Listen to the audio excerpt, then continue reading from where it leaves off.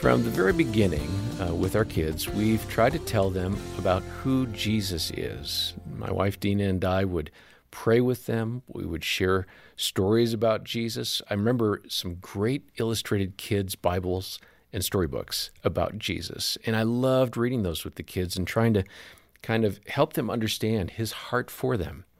I'm John Fuller, along with Dr. Danny Huerta. He leads our parenting team. And Danny, we all have different approaches. There's no one right way to help our kids understand who God is, who Jesus is. But what did you and your wife Heather do for your kids? Yeah, I mean, one of them is we modeled the fact that we love Jesus, right? So showing that we pray, that we read Scripture, we love that. It's not a checkbox. Rather, it's a relationship. So modeling that. And then the other one, we use so many tools that the world may know by Ray Vander Laan. And in fact, if we have a snow day, we would dig into that. We would read Scripture together as a family, some areas that we could discuss together. In fact, sometimes we had our kids actually teach us. We'd say, hey, take this piece, you guys read it, and tell us what you are reading in that, and let's talk about it. And giving them the opportunity to teach us through that. And then in the car or on walks, we would look for the evidence of God's creation and of Jesus, and having conversation of what that means when we talk about Jesus, God, the Holy Spirit, the Trinity. What is that? That's a complicated concept for a little child, and we can see evidences of that throughout our lives in Scripture. We try to make it as natural as possible in our day-to-day conversation, and then we had teaching moments, and then we had modeling moments. You want to look for various ways to pass on that faith. There's not one magic formula. It's about creating a culture that loves Jesus. That's really good. And let's go ahead and hear some more insights about sharing your faith with your kids. Here's Natasha Crane talking with Jim Daly. I think you had a funny story even with this, and this is what's so good. Have a sense of humor with this, too. Don't be so buttoned down that you don't laugh at this. This is serious. But I think this is when you were young, you said something that caught your mom and dad's attention. Yeah, I remember in my small town, even though it was a small town, we had lots and lots of churches. And just between my house and the school, in maybe a 10-minute drive, you would pass dozens of these churches that were all Protestant denominations, but my mom didn't really know what they were, what the differences were. You have, like you said, Presbyterians and Methodists, all these. And I distinctly remember one was called the Free Methodist Church. And in my young mind, I thought that sounded like a pretty good concept. I assumed that it meant that they didn't take offering. And I didn't have a lot of allowance at the time. Yeah, it is free. And I thought, you know what, that's a pretty good deal. Of course, my heart needed a little work at that point, but yeah. You didn't want to give your 10 cents up. Exactly. So I'm going to go to the Free Methodist Church. And maybe they'll give me a hot dog. Exactly. You never know what you're going to get when you go there. That's so good. Natasha, a moment ago you mentioned about the truth of Jesus being who he said he was. I want to come back to that one now. You mentioned a study where I think they surveyed 3,000 or so students. What were the outcomes of those interviews, and what did those students say? Yeah, so these sociologists a few years back, they surveyed all these students, and they wanted to kind of find out what, just generally speaking, do kids believe as teenagers in America. And what they found is that overwhelmingly kids believed in some notion of God, and that he basically wants us to be good people, and that good people go to heaven someday. These were kind of the basic elements of it, and they labeled it moralistic therapeutic deism, kind of a big term, but now it's become a term that gets thrown around a lot in conversations about this. But the main thing that they noted was there is this lack of Jesus in there, right? They have this. His name didn't come up. Well, I'm not sure if it didn't come up, but overall, it was more of this broad belief in God that wasn't tied to anything in particular. So there's no exclusivity there. And that's a lot of what people avoid today.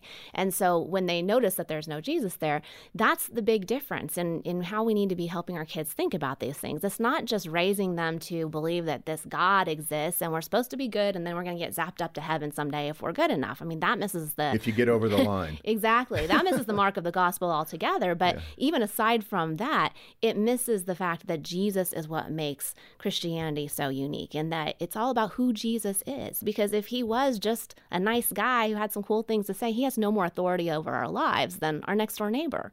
And I really emphasize that with my own kids, that it's not just what did Jesus teach, we hear a lot about that, but it's who is he and how do we know who he is? Yeah, that's so good. And again, you had a funny encounter with your own kids with this one too, where they responded in a way that kind of caught your attention. What happened? Yeah, so I was trying to make this point one day with them and talk about how we know that Jesus is who he said he was.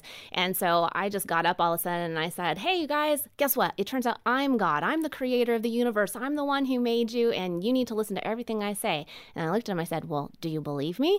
And my son said, well, no, I don't believe you're God, because God would never yell at us. And that was one of those... Boy, there's a good answer. I know. That was one of those convicting moments that you don't look forward to sharing later.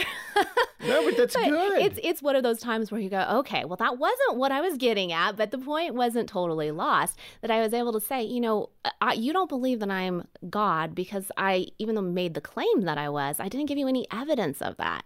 And we talked about how Jesus performed miracles and how he was raised from the dead, so that he gave this kind of evidence that the people who saw it knew, okay, he wasn't just claiming to be God. He actually was God, because he came back from the dead, and no one could choose to do that unless they actually were God himself. Yeah, this is so critical. So you just didn't leave it lie there. Exactly. You gave them the information they needed. What is the evidence that Jesus was the Son of God? And you just went through it very succinctly.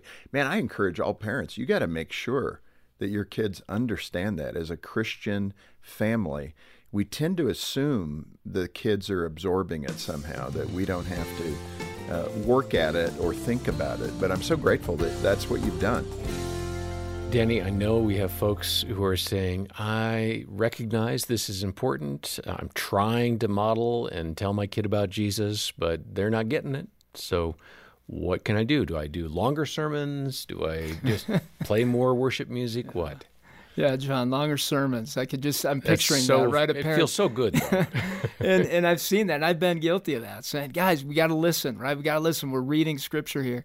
Really model the patience that you've had to have as you've pursued Jesus as well. So in this case, showing that, knowing actually that your kids are on a journey themselves, continue to pray for them, model having a genuine relationship, not a should relationship with God, but a could. I could go to my Heavenly Father, and this is where I find peace. This is where I find joy. Mm-hmm. This is where I find my happiness.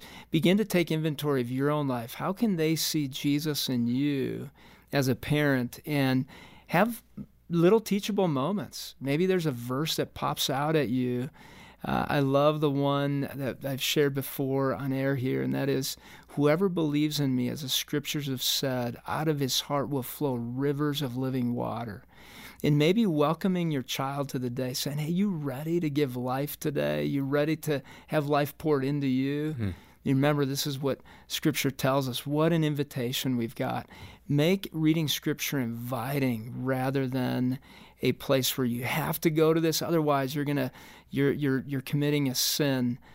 Have it be a place where you find something. You're being invited into a conversation, and it takes some creativity. This is a more of a conversation with your child. Recognize their way of learning. Maybe it's, hey, let's read some Scripture, and how about you draw while we read?